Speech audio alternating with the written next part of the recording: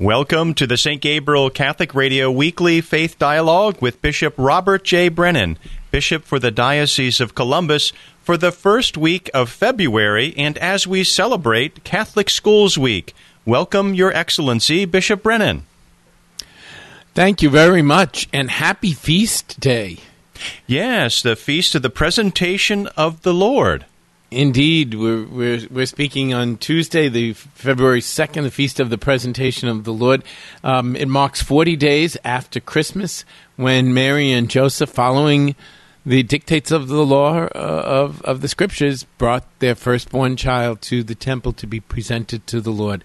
It's a great, great feast. It kind of rounds out our Christmas celebration, and reminds us that you know, when Jesus was presented in the temple, God arrived in His temple, and God came to dwell among us. So it's a great feast.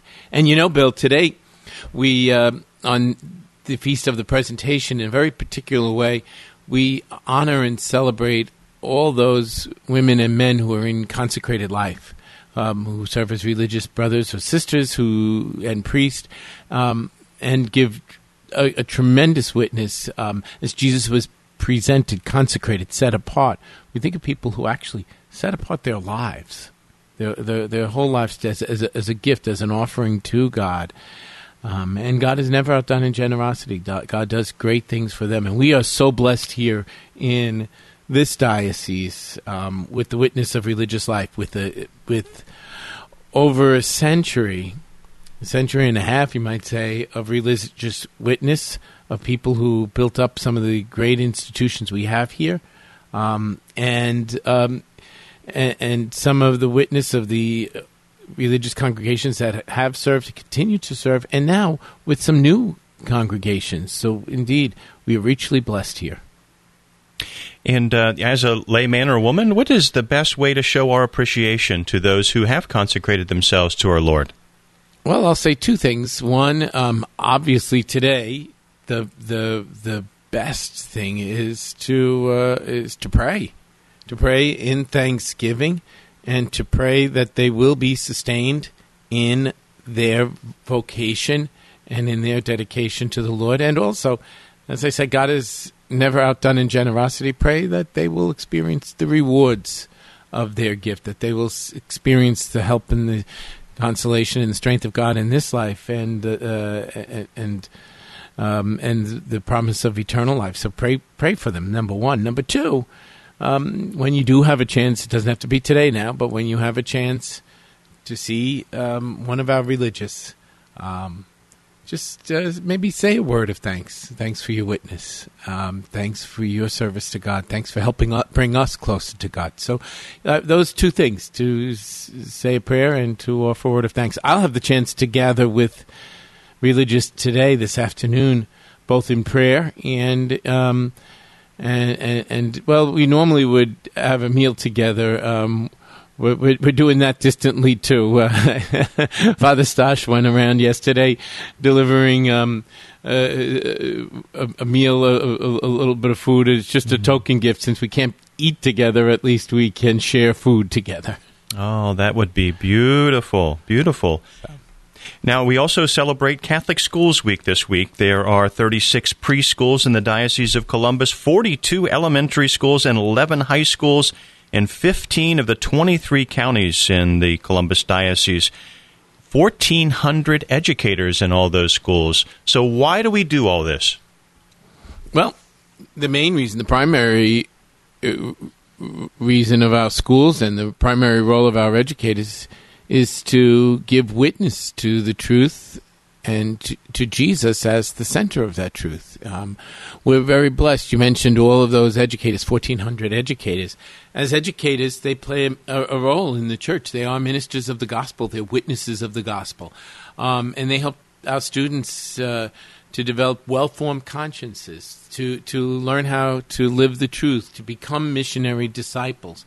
And they do that by letting the students encounter Jesus both in a personal way, but through His Word. They're formed in His Word, and that Word can take root in their lives and then that's what makes them missionary disciples. So we count on our schools and on our educators to transmit the gospel, to transmit the Catholic faith, to witness to the Catholic faith. So we're, as I said about religious life, we here are richly blessed by our schools, by our educators, and the witness that they give to Catholic life.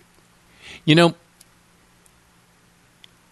I often say that probably one of the most effective tools for the long-term life of our faith comes through our Catholic schools. Now, that's not to say that there aren't others, and maybe even individual things more powerful.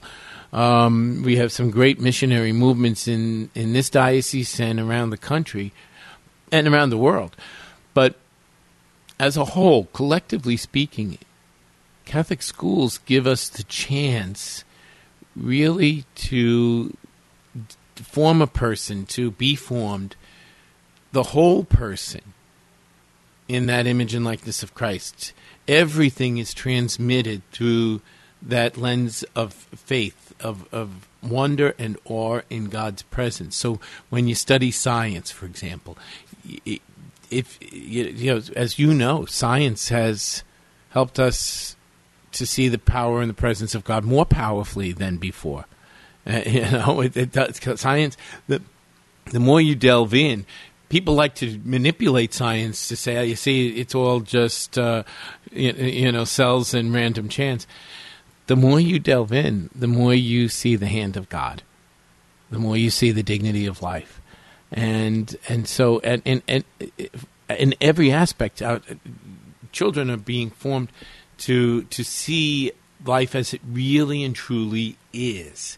And then through that, to have that encounter with Jesus Christ. Do I wish that every family that had students in our schools was at Sunday Mass, not putting the pandemic aside, was faithfully at Mass? I do. I wish we, and all of our pastors lament this, I wish we could engage the families even more than they are engaged. And really, if we don't have that, that's when schools lose their mission. That's when we lose our schools. Mm-hmm. If there's no point in all the investment in our schools if that's not an effect. I wish we had more. But I have to say this. If you look statistically nationwide, and studies have been done, even though it may be low, the greatest percentage of Mass-going Catholics who are lifelong Catholics were formed in Catholic schools. So it does have a measurable difference. It makes a measurable difference in people's lives and in the practice of their faith. It's far too low than what it should be, but it is a measurable difference. So we need to keep working at that and be clear about our core, be clear about transmitting the faith. And, that's all the way through. That's true in Catholic universities. When you look at how Catholic universities are doing, it's when they lose their mission, when they're not faithfully transmitting Catholic faith, unapologetically and boldly, they start to wither. But where you see it proclaimed very boldly, you see it thriving. Well, there's a reason for that, because it's being true to the mission. That's kind of a secular reason, being true to the mission. But for us, the mission is Jesus Christ. And so in every level, from preschool all the way through to higher education, it's about forming in the image of Jesus Christ. And it takes effort. You mentioned the partnership with families, the Catholic schools' partnership with families. It does take effort to kind of go against the current, to take your children to Mass, or to maybe, as you talked about, being a missionary disciple as a lay man or woman, to encourage our children to be sure that they attend Mass and that they praise and honor our Lord at Mass. Exactly. Exactly, because there's the most real encounter with our Lord. This past year has really struck home at that core that the Eucharist plays in our lives, and certainly we went through that period where the conditions in the world and in society, with health and safety, really impeded that for us for a period of time. And even now, here in Ohio, as in many places throughout the United States, we still have that dispensation granted because, we can't we can't operate at full capacity, and people are still in vulnerable positions. But when we weren't, for many of us, when we didn't have that regular access to the Holy Eucharist, we felt it. And we did what we could, and thanks to you at St. Gabriel Radio, thanks to our live streaming, so that people could still keep the Lord's Day holy and pray the prayers of the Mass. But we came to realize through that experience just how powerful the gift of God that comes to us in that encounter in the Eucharist. And so, we want to share that. We want to be able to shout it out boldly and joyfully. I keep saying, and this is true in our schools, the joy of the gospel and the splendor of truth. We want to shout it, live it, and experience it. And the Eucharist is really the heart of that. And there is an ancient custom in Rome that you visit different churches during Lent, and that will be something that our diocese will be doing. I'm not sure if it's for the first time, but 40 days of adoration in different parishes throughout the diocese starting February 17th, Ash Wednesday. It is indeed a new initiative, and it's connected to our return to the Eucharist and our deepening our appreciation for the Eucharist. And so, 40 days of adoration. It's the idea is, as our diocesan planning is centered around real presence, real future, the Eucharist is the heart and the soul of who we are as the people of God, as the church. And so we want to highlight that. One of the great things I celebrate here in Columbus is that great love for our Lord in the Blessed Sacrament. And so we do have many places that have adoration all the time. Again, because of the health situation, we've had to curtail it in particular places. But to take 40 days, the 40 days of Lent, and intentionally, boldly focus on Jesus' presence in the Holy Eucharist. And so we have station churches like they do in Rome, and each day one of our parishes. In a couple of days, we have a published list, and that's on our website, and in the Catholic Times, and published all around. So we'll have a published list of where you can go and the hours for adoration in each of those churches. But it's making the point that we dedicate a time and a place.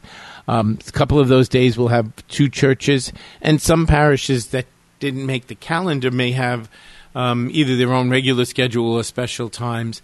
But it's a very intense focus on visiting our Lord in the Blessed Sacrament. And that list of parishes during those 40 days of adoration during Lent will be at columbuscatholic.org. We also have it on St. Gabriel Radio's website, stgabrielradio.com. But be sure to attend those days of adoration if you can, and make sure that you check on the hours that they allow for adoration at that parish for that designated day. But your own parish, maybe some neighboring parishes, and for some others, maybe on the way to work, that sort of thing. And for those overachievers, you can go to every one of those days of adoration all over the Diocese of Columbus starting February 17th. Indeed. What a great gift. So we look... It's an odd thing to say. We look forward to Lent, don't we? Yeah, I think we do, especially this year. We do. We look forward to Lent, to the rigors and the discipline of Lent, but also to the graces that flow.